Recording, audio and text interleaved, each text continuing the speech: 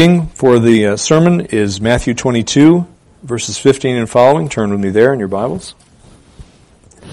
This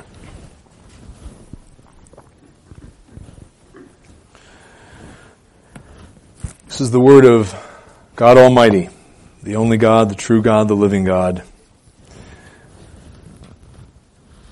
Listen reverently as I read it to you, starting in verse 15 of Matthew 22. Then the Pharisees went and counseled together how they might trap him in what he said. And they sent their disciples to him, along with the Herodians, saying, "Teacher, we know that you are truthful, and teach the way of God in truth, and defer to no one, for you are not partial to any. Tell us, therefore, what do you think? Is it lawful to give a poll tax to Caesar or not?" But Jesus perceived their malice and said, "Why are you testing me, you hypocrites? Show me the coin used for the poll tax." And they brought him a denarius. And he said to them, "Whose likeness and inscription is this?" They said to him, "Caesar's." Then he said to them, "Then render to Caesar the things that are Caesar's, and to God the things that are God's." And hearing this, they marveled, and leaving him, they went away. Amen. Amen. Pray with me. Lord, we thank you for the privilege of having your word that comes from your mind, heart, if you will, mouth, metaphorically speaking.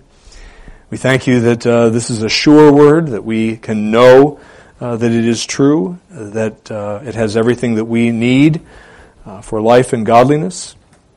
We pray that you would minister to us through your word preached, but also we pray that you would honor yourself by causing your glory to be reflected in our response to this word of yours. We ask it in Jesus' name. Amen. Kids, when you when your parents tell you to do something, they give you, they say, Tegan, I want you to go and pick up your toys, or Joel, I want you to go out, take this garbage bag and put it in the garbage can for me. Whatever your parents tell you to do. When your parents tell you to do something, did you know that God expects you to do it? Did you know that? Is everybody nodding, I hope? At least you younger kids. You're supposed to obey, and God expects you to obey. And why is that? Why does He expect you to obey your mom and your dad? Well, because when you're obeying your mom and your dad, you're obeying God, so long as mom and dad are not telling you to do something sinful. You're obeying God because God has delegated His authority over you to your parents to exercise on His behalf for you. So the right to rule over you that God has is He gives that to you. He delegates it. That means His fancy way of saying He lets that God's rule over you come through your mom and your dad. And that's why you're supposed to cheerfully obey your parents even when they tell you to do your chores, if you've got chores. But what if, so that's your mom and your dad, okay? But what if, let's just say a policeman, let's say you were in the park or something and you're playing ball with friends somehow, and a policeman comes over and says to you and names your name and then says, you're not supposed to be in this area playing. This area is reserved for somebody, let's say. You need to be over there on that side of the park if you're going to play ball. Are you required to obey the policeman? The answer is yes. Now, he too, or she, sometimes it's she, has authority that God has given to him or her, the police person, and that's God's authority. So ultimately it's God that you're responding to when you respond positively to the policeman. Or negatively. If you say no, you've said no to God. When you said no to the policeman, as long as if he hasn't said something, told you to do something that was sinful. This is an important concept, kids, that is part of this message and Jesus' teaching in this passage of Scripture that we're looking at. Because we're talking about different spheres of authority, that is, different places in which God's authority manifests itself in the lives of people. For you, the principal sphere of authority you're in is the family, and God's authority over you through your parents. But we also live in a world that has other places where there's authority, including the church, the elders, and including the police and others above the policemen who enforce our laws, for example. And this passage speaks to that effect, to that point. So listen as I go through this here, and as we go through this, I should say, and unpack this passage that we're looking at. It is the last week of Jesus' life. And just remind you briefly what's happened so far this week on Sunday, which is the first day of the week. We often think of Monday as the first day, but it is Sunday. And on Sunday, of course, that's when Jesus marched into Jerusalem on a donkey's foal. And it was on that day, as he was coming into Jerusalem on the back of that foal, that the crowds cheered him on and indeed proclaimed him to be the Messiah through the chants that they were repeating over and over again. And Jesus allowed this. He didn't tell them to don't say that, or shush. He let the crowds openly proclaim him to be God's messianic king. And this was a first, actually, that he allowed people to do that and didn't try to suppress what they were saying. That was Sunday. Then on Monday of this week, Jesus asserts his authority, his messianic authority, by cleansing the temple of the buyers, sellers, and money changers who were doing business in the temple and thereby profaning it. And he was asserting his authority over the temple by that casting out of them and by demanding that it only be used for those purposes that God intended it to be used for, which was his worship by his people. Then on Tuesday of Passion Week, it's often referred to as the last week of Jesus' life, Jesus engages in a series of confrontations, verbal confrontations with the religious leaders, actually representatives of the Sanhedrin, which was the Jewish council. At their initiation, they confronted him with a series of challenges and questions, and Jesus engages through parables, through the teaching of several parables that we've already looked at earlier in this chapter and in the preceding chapter, in his discussion with them.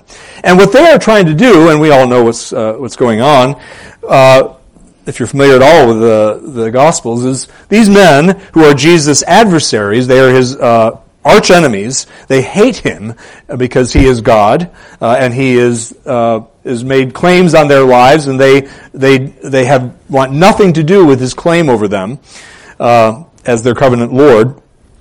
And they are trying to trip Jesus up. They have to discredit him. They know this. It's important for getting what they want accomplished. It's important to discredit him in the eyes of the people, the common man. If they are going to get rid of him, they have to do this. They have to get the people turned against Jesus en masse. And they also needed to find a pretext that they could use to have Jesus arrested and turned over to the Roman authorities for prosecution and punishment. So that's what's happened up to this point that we're reading about here in 2015. Well, that leads me to the two things we're going to look at in depth today from this passage. The first is the question designed to discredit Jesus and entrap Jesus. And then we're going to look at the answer designed to expose the religious leaders' hypocrisy. So they are the ones who ask the question. We're going to look at their question, which is designed to entrap or discredit Jesus, and then Jesus' answer, designed to expose their evil hypocrisy. So the question, designed to entrap and discredit our Lord. The Pharisees and the Herodians are the ones who pose this question jointly to Jesus. These two groups, there were a number of different parties, if you will, in ancient Israel in Jesus' day. There were other parties as well. There were the Sadducees, there were the Essenes, there were the Zealots, and we'll see more about some of them in here in a minute. But there was also the Pharisees and the Herodians, and these were all different factions of Jewish society.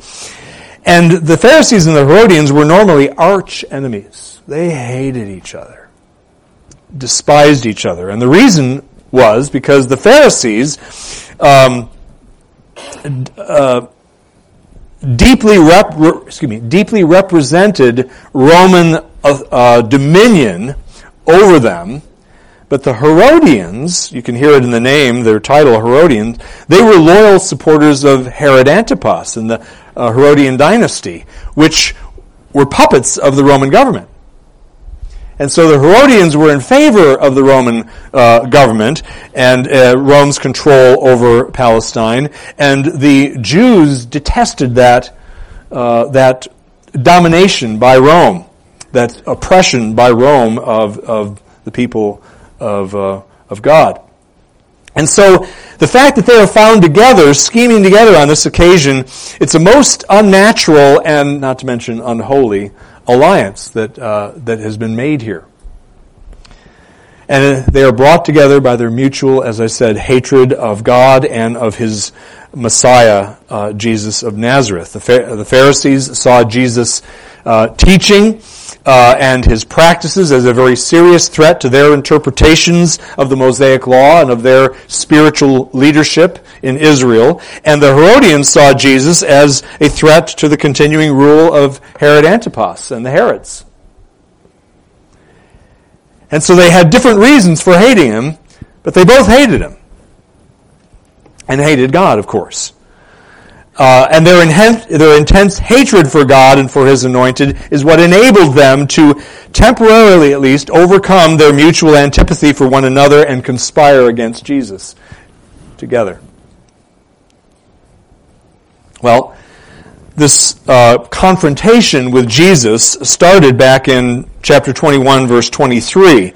A few weeks ago we looked at that passage, and I won't bother to reread it for you. But on that first occasion on this day, when representatives of the Sanhedrin, the Herodians are not mentioned there, they may have joined in a little bit later, but the representatives of the Sanhedrin, which included the Pharisees, as well as the Sadducees, when they approached him that earlier occasion in chapter 21, they were openly hostile to him. It was, who gives you this authority to say and do these things you're doing? It was very openly hostile. They were challenging the legitimacy of Jesus' ministry, both verbal and healing ministry. They were challenging the legitimacy of that by questioning the authority by which He was doing and saying the things that He was doing and saying. And if you'll recall, on that occasion when we looked at that passage, it totally backfired on Him. Jesus, of course, outwitted them, made them look like fools, and asked a question to replace their question, and He said, I'll answer your question if you answer mine. They couldn't answer it because they knew either answer they gave would make them look bad, and so they said they didn't know, and Jesus said, well, I'm not going to answer your question. So Jesus exposes their hypocrisy, refusing to dignify their question with an answer, as I just said, and then He prophesied their future punishment in hell. He indicated, y'all are going to go to hell. And that was in the parable of the wicked tenant farmers, who were the religious leaders who didn't trust in Jesus as the Messiah and as their deliverer and king. So that didn't work out very well for them on that first go-round. So they decide to change their tactics a little bit. Rather than being openly hostile with Jesus, some time has probably passed, and they'll approach him with a different attitude. So they decide to flatter him. That's what they decide to do. Perhaps flattery will get them where they want to go and get him to do what they want him to do. And so that's what we read is going on in verse 16. I'll back up to verse 15 just to remind you. Then the Pharisees went and counseled together how they might entrap him in what he said. And they sent their disciples, those who were a part of the Pharisees' following, they sent their disciples to him along with the Herodians, saying, Teacher, we know that you are truthful and teach the way of God in truth and defer to no one, for you are not partial to any. Can you hear how disgustingly insincere that is? I mean, you can almost hear it even without my inflections. Just reading it, you know what is going on in the hearts of these guys. I mean, they're just hypocrites of the worst sort when they say stuff like this. And so they're trying to flatter Jesus, butter him up. Although everything I just read, everything they said there in verse 16 was absolutely true of Jesus, wasn't it? They knew Jesus would speak the truth without regard to the consequences of doing so for himself or others.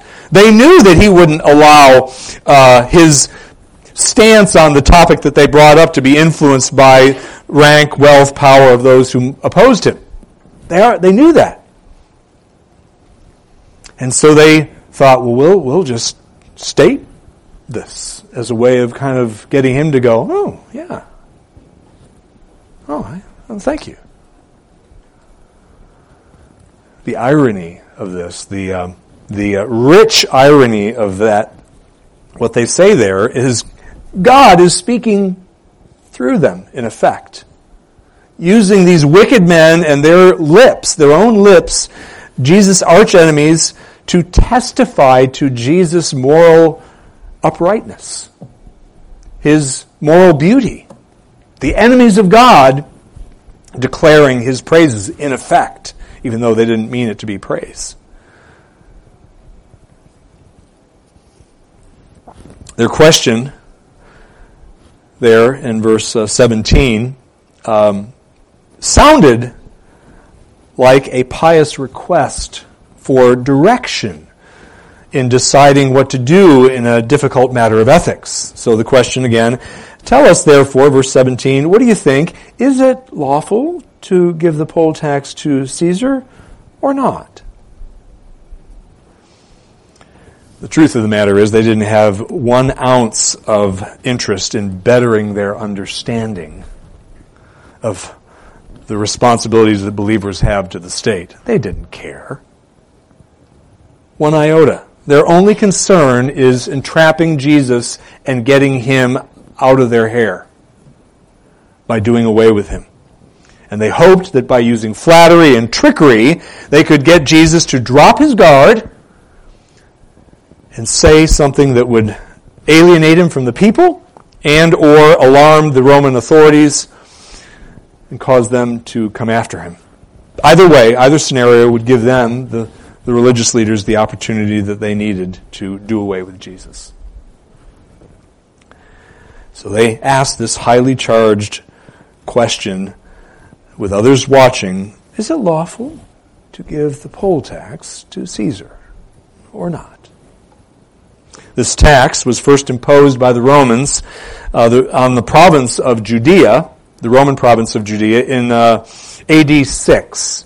So about 23 years prior to this point in time. That's when it was first imposed. And it was bitterly represented by the majority of Jews from the very beginning. And you can understand why very few people like taxes of any sort, let alone by an oppressor of your nation. Right? And their attitude, the Jews' attitude towards the Romans' taxation of them was that Jews were supposed to be God's covenant people, with God alone as their ruler, as their king. That's the way it was intended to be originally. And they knew that. even though it was no longer the case. And so their thought was, what business do God's people, God's covenant people, have paying taxes to this pagan Roman king? You can understand their logic. Makes a lot of sense, given their history. But not everybody felt quite exactly the same way about this tax.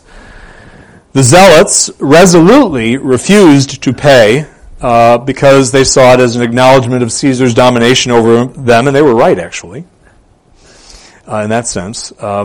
And that was the worst thing that a patriotic Jew could do, was acknowledge the legitimacy of Roman domination. The Herodians, as I mentioned already, along with the Sadducees, they essentially supported the taxation of the Jewish people because they were supporters of the Herods. And the Pharisees resented the tax, but they were still able to rationalize its payment. They did some gymnastics, mental gymnastics, and were able to sort of tolerate it, if you will. But the question is designed, again, as I say, it's designed to thrust Jesus on the horns of a dilemma. If he says yes to the question, the poll tax is lawful, is it lawful to give the poll tax to Caesar? If he says yes to that question, he would utterly discredit himself in the eyes of most of the people who saw the hated tax as a token of Roman subjugation. And if he said no, it is not lawful to give the poll tax to Caesar, then he'd be inviting reprisals from the Roman authorities, right? And of course, his enemies knew this. So you say yes, you say no, and those are the only two options, right? No. As we see, Jesus once again outwits them. But they thought they had him. But they didn't realize with whom they were dealing. So that's the question that is designed to entrap and discredit Jesus. But then, in the remainder of our time, we're going to look at the answer, designed to expose the religious leaders' hypocrisy, and also we learn some lessons about the relationship between the believer and the state in the process. First of all, let's talk about the denarius. So he says, Jesus does in verse 19, show me the coin used for the poll tax. And they brought him a denarius. And there's a reason for that. The denarius was a small silver coin that was equal to a laborer's average week of pay. It wasn't an insignificant amount of money. It was a valuable coin. And the denarius was coined by Emperor Tiberius, and it had portrayed on it the emperor himself, and he was portrayed on that coin as a semi-divine son of the god Augustus and his goddess wife Livia. And there was an inscription, along with the image on the coin was an inscription, I don't know how big it was actually, but there was an inscription on the coin that said, Tiberius Caesar Augustus, son of the divine Augustus. That's what it said on the coin, on the denarius. So both the portrayal of Tiberius on the coin, the image, and the inscription itself were rooted in the cult of the emperor, and essentially constituted a claim by the emperor to divine honor and worship. The coin was a statement, in other words. And guess what? It was the only coin which was accepted for payment of taxes in Judea. It's the only coin they could use that the Romans would accept from them. They had to use that coin to pay the taxes that they owed the Roman government and their proxies. Where do you suppose that coin that was handed to Jesus came from? It didn't come from Jesus. It came from his enemies. It was probably, almost certainly, in their pocket. One of them. in a pocket on their robe. And they would have pulled that out and said, "Here." And Jesus undoubtedly knew, if that's what happened, and it almost certainly is what happened, Jesus knew it was going to happen. That they were going to pull that coin out and show it to him. Now, at this point, it's important to understand something about ancient ways, the ways in ancient times. According to the ancient way of thinking in Jesus' day, the money, and not just in Jesus, that society, but really in a widespread view, was that money coined by a ruler was not only guaranteed by the ruler its worth, and that it could be used as legal tender. It was not only guaranteed by the ruler, but the money that was coined by a ruler, and it was all coin, actually belonged to the ruler. Okay? So in other words, it was Caesar's money that they had in their hand, that they were using, that he was allowing them to use. And this was confirmed by the coin itself. It had Caesar's image on it, and it had the statement that I just said, Tiberius Caesar Augustus, son of the divine Augustus. So Tiberius made himself out to be a demigod, or demigod, whatever you want to call it. At least half God.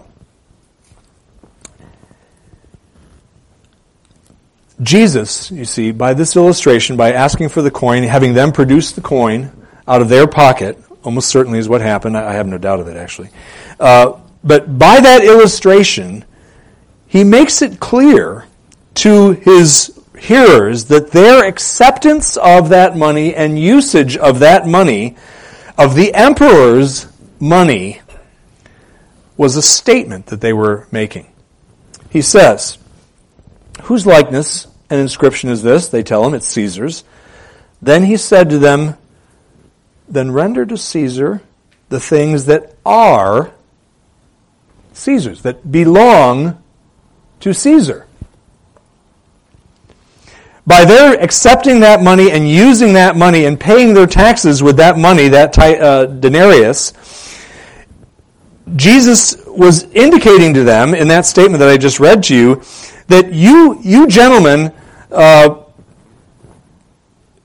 your use of that money is a de facto recognition of Tiberius's authority over you, the Roman emperor's authority over you. That's what he was saying to them. And it didn't matter if they protested verbally. "No, we don't recognize, Caesar as our king." Didn't matter what they said, because their actions spoke louder than their words. That, by the way, is a truth that we need to be pondering ourselves. This is just an aside, but it's one of the worst things that we Christians can do is go about saying things to people, especially the watching world, that we believe certain things are true, certain things are right, certain things are wrong, and then we don't do it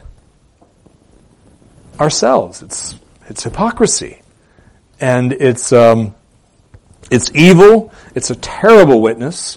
It's the reason so many non-Christians use for dismissing the Christian message, because of the hypocrisy of his people, who claim one thing and do another on a regular basis. But Jesus is saying, you are recognizing Caesar's authority. And so they're hypocrisy. They hated the tax. The Pharisees, at least, despised this poll tax. And as did many of the people who were undoubtedly gathered around listening. And so it's the height of hypocrisy for them to rail against the Roman government with their lips, while at the same time, by their actions, lending support to it and its legitimacy. And so, by accepting and using the emperor's money, they had, all those people that were standing before him, his opponents and others like them, they had established, their use of it had established an implied contract actually, between themselves and Caesar, obliging them to submit to whatever conditions Caesar, who owned the money, placed on the use of his money, including the payment of taxes. You see that? It's my money, Caesar. It's my money. I'm telling you, this is how you're going to use it. I'll allow you to pay your poll tax with it. In fact, I'll demand that you pay your poll tax with it. And the fact that they were using that money was an implied contract between themselves and Tiberius and the Roman government.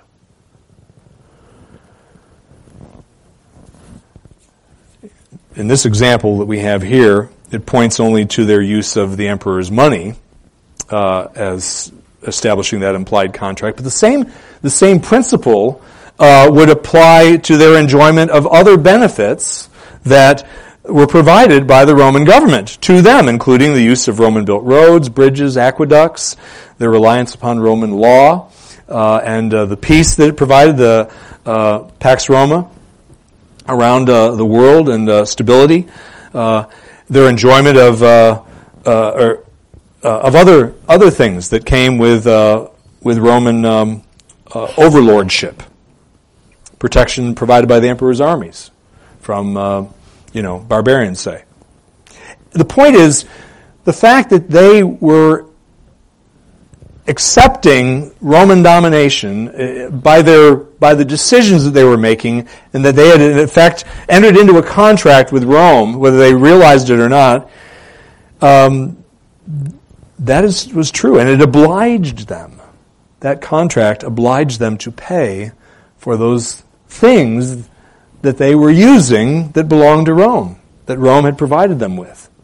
Be it the roads, be it the coinage, be it the peace. They were obliged. There's some important lessons that we can learn from this. For one thing, what we learn from what Jesus says here, and especially in verse 21, render to Caesar the things that are Caesar's, it teaches us that there is more than one divinely established authority, a sphere of authority operating in the world, like I mentioned earlier to the children. Most certainly the family is one sphere of authority, the church is another, and the state is yet another. And those are divinely established institutions and authorities, if you will.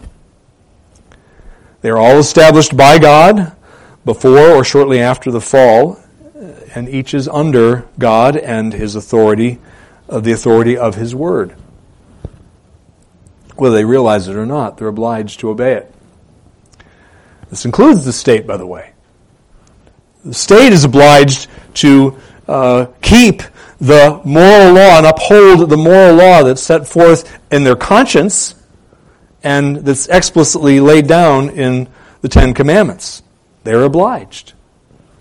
Now, do most of the leaders of most nations, including our own, care too much about what the Bible says about what kind of laws they should make and enforce and not make? Probably not so many. Doesn't mean they aren't obliged. They are. And they will be held accountable for laws they passed, decisions they rendered. Ruth Bader Ginsburg is being held accountable right now. Amen.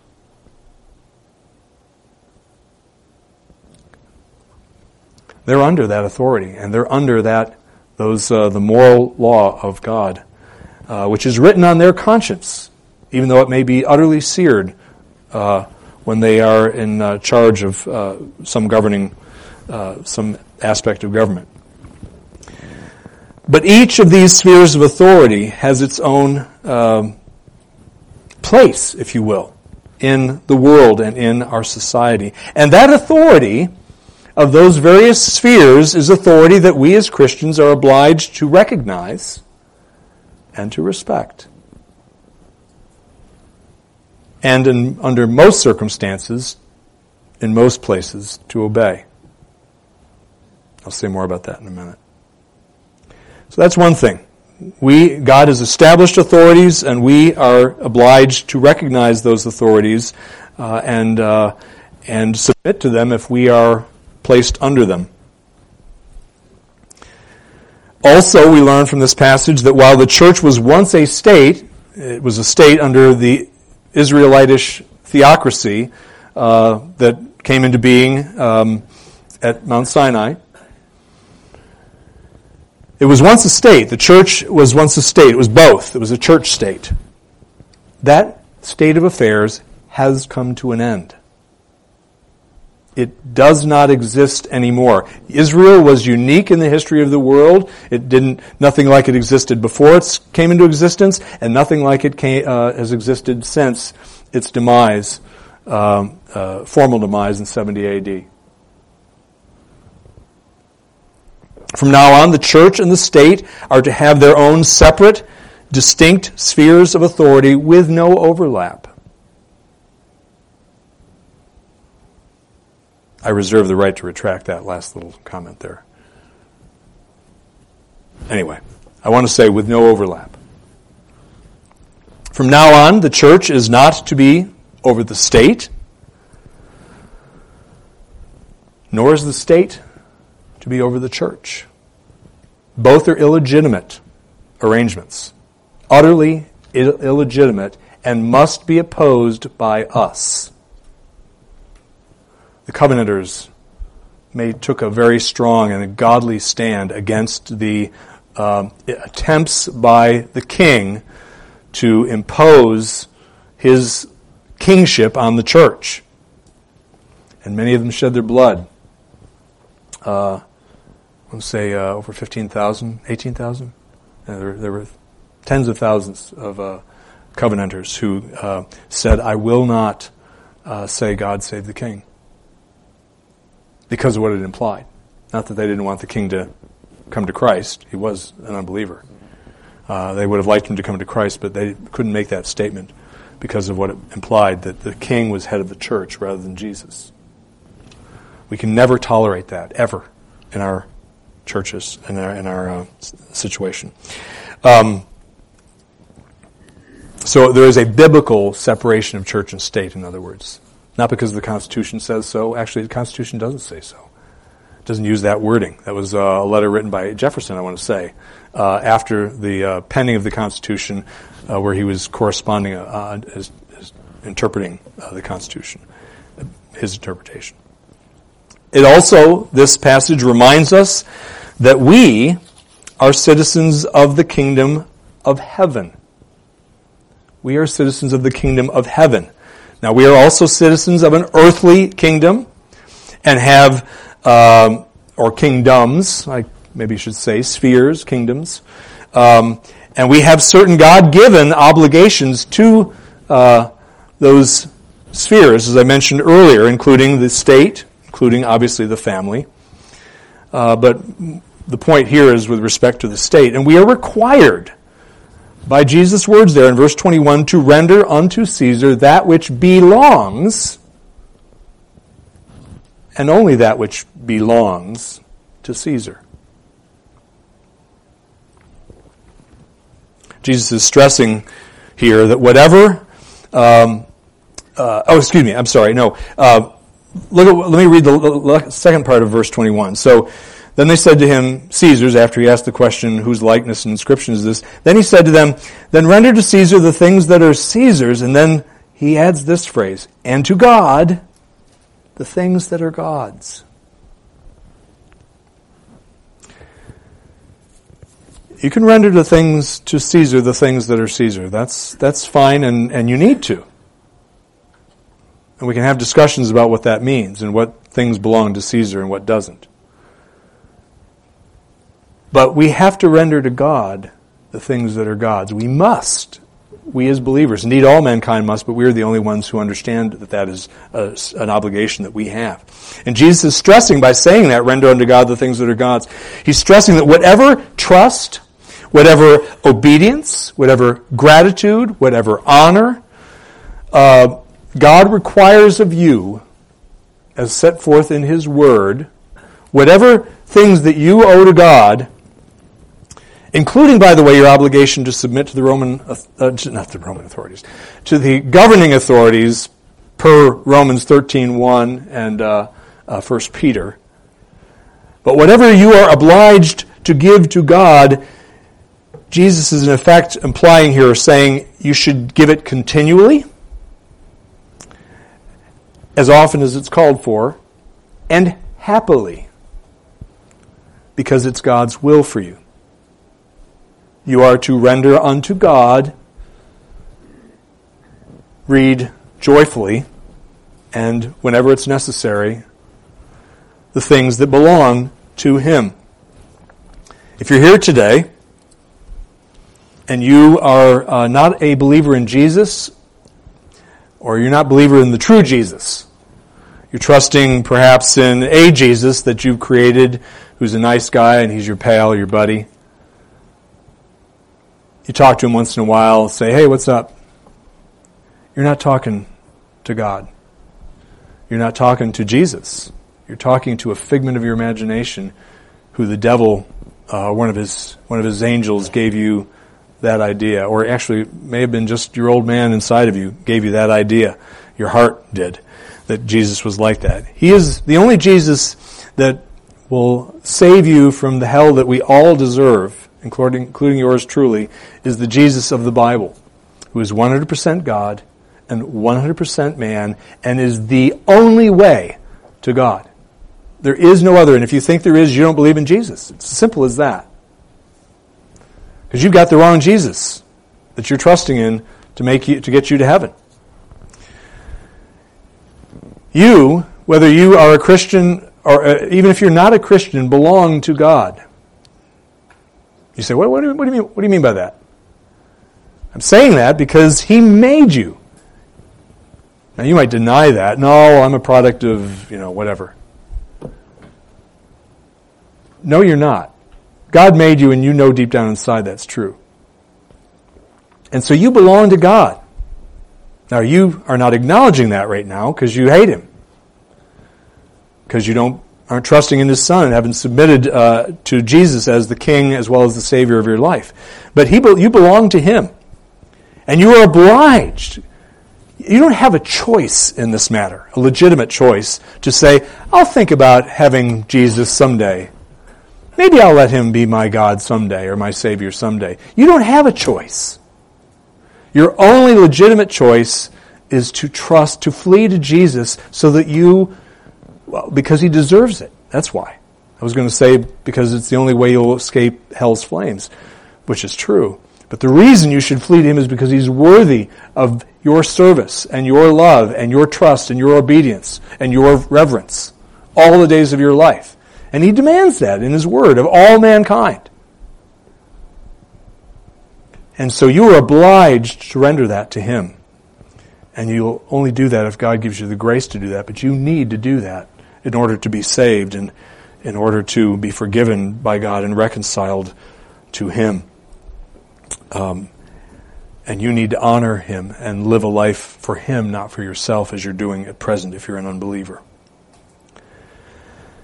By making a distinction between Caesar and God, here in verse 21, Jesus was rejecting, implicitly, He was rejecting Caesar's claim that his was not only a material kingdom, Caesar's kingdom was not only a material or earthly kingdom, but that it was a spiritual one as well. Because again, he claimed to be godlike, or a demigod, semi-god, whatever, half-god. His dad was God, so he claimed. Jesus is rejecting that by His differentiation between Caesar's sphere and God's sphere here. That's another thing we can learn from this. Also, God is sovereign over all things, including the emperor. You know that well-known verse in the end of Psalm 103, where He says, and if I don't have it, I'll mess up the Lord has established His throne in the heavens, and His sovereignty rules over all, including Caesar, including Vladimir Putin, including Kim Jong-un and Donald Trump and Queen Elizabeth, etc., etc., etc. He is sovereign over all the world. There is not an inch of it that he isn't in control of, that he doesn't require its submission. And this and other passages that I could summon make the point.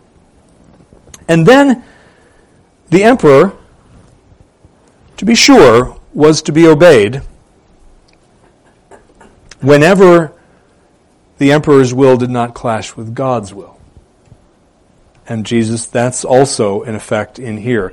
Render, not if you wish to render, but render. It's a command. Render unto Caesar the things that are Caesar's. That applied in Jesus' day to the emperor. It applies in our day to the governing authorities over us. However, whenever God's will, as set forth in His Word, either explicitly or implicitly, whenever God's will with respect to our governing, whenever God's will is at odds with the will of the governing authorities, God requires, absolutely commands and demands that you obey Him rather than the governing authorities. Just as Peter and John did when they were commanded by the Sanhedrin not to preach anymore about Jesus. In Acts 4:19, Peter and John answered and said, right after they told him, "We command you not to speak or teach at all in the name of Jesus." Peter and John answered and said to them, "Whatever is right in the sight of God whether it is right in the sight of God to give heed to you rather than God, you be the judge." In other words, you know the answer to that question. And then they said, "For we cannot stop speaking what we have seen and heard." In other words, they said, "We're not going to obey you. We are not going to obey you." And you know exactly why that is. Because God has told us to do this.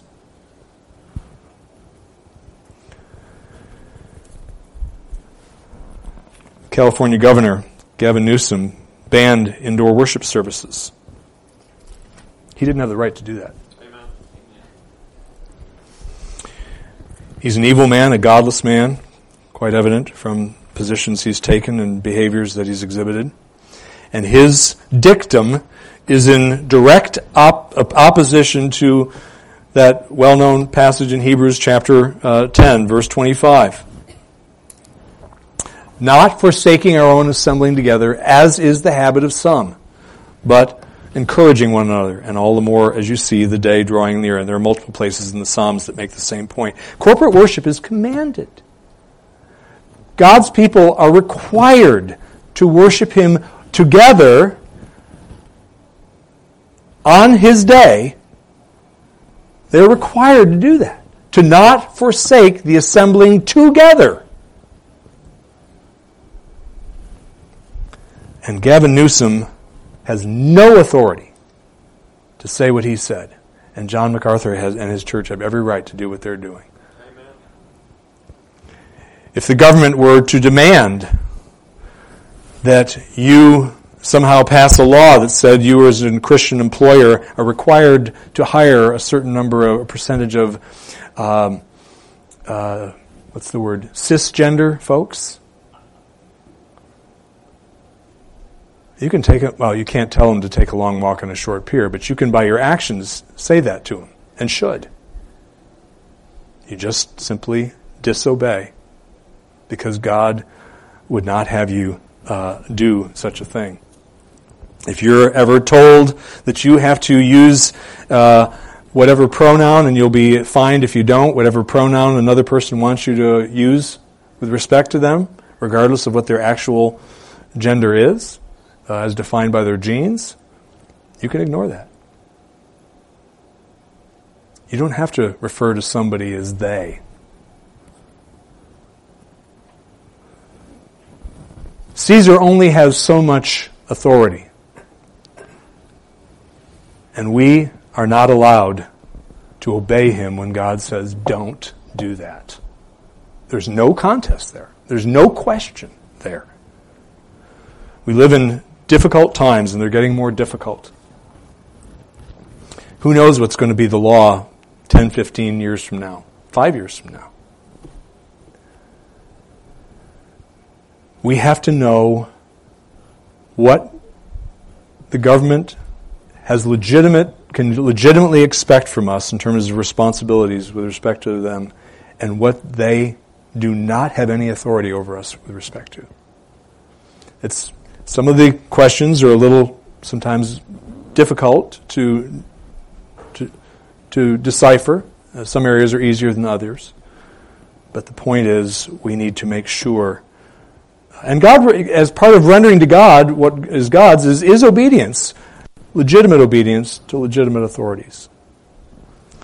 But we must always put God first, and His law, His will, which is to be a blessing and is designed to bless us, as well as honor Him. That must come first. May God give us the wisdom to do that rightly in a way that honors Him and is a good witness to the world. Let's pray. Lord, we thank You for this passage. Thank You for what it teaches us. Lord, we need wisdom. We live in difficult days when there is the things that were culturally accepted and understood and largely believed by all are just dropping by the wayside. It's scary. If we're not careful, we can fear the world and the future. But Lord, You have called us not to be afraid, but to trust in You. Would You please help us all to rest in Your sovereign rule over the cosmos and Your particular and loving rule over us as we walk through this world as strangers in a foreign land on our way to heaven. Give us wisdom, give us discernment, help us to be as wise as serpents and as innocent as doves as we make this trek home. And would You please help us to know and understand Your word and how it applies in our various situations that we encounter along the way. We ask this in Jesus' name, amen. Receive now God's blessing. Now may the God of peace Himself sanctify you entirely. And may your spirit and soul and body be preserved complete, without blame, at the coming of our Lord Jesus Christ. Faithful is He who calls you, and He also will bring it to pass. Amen.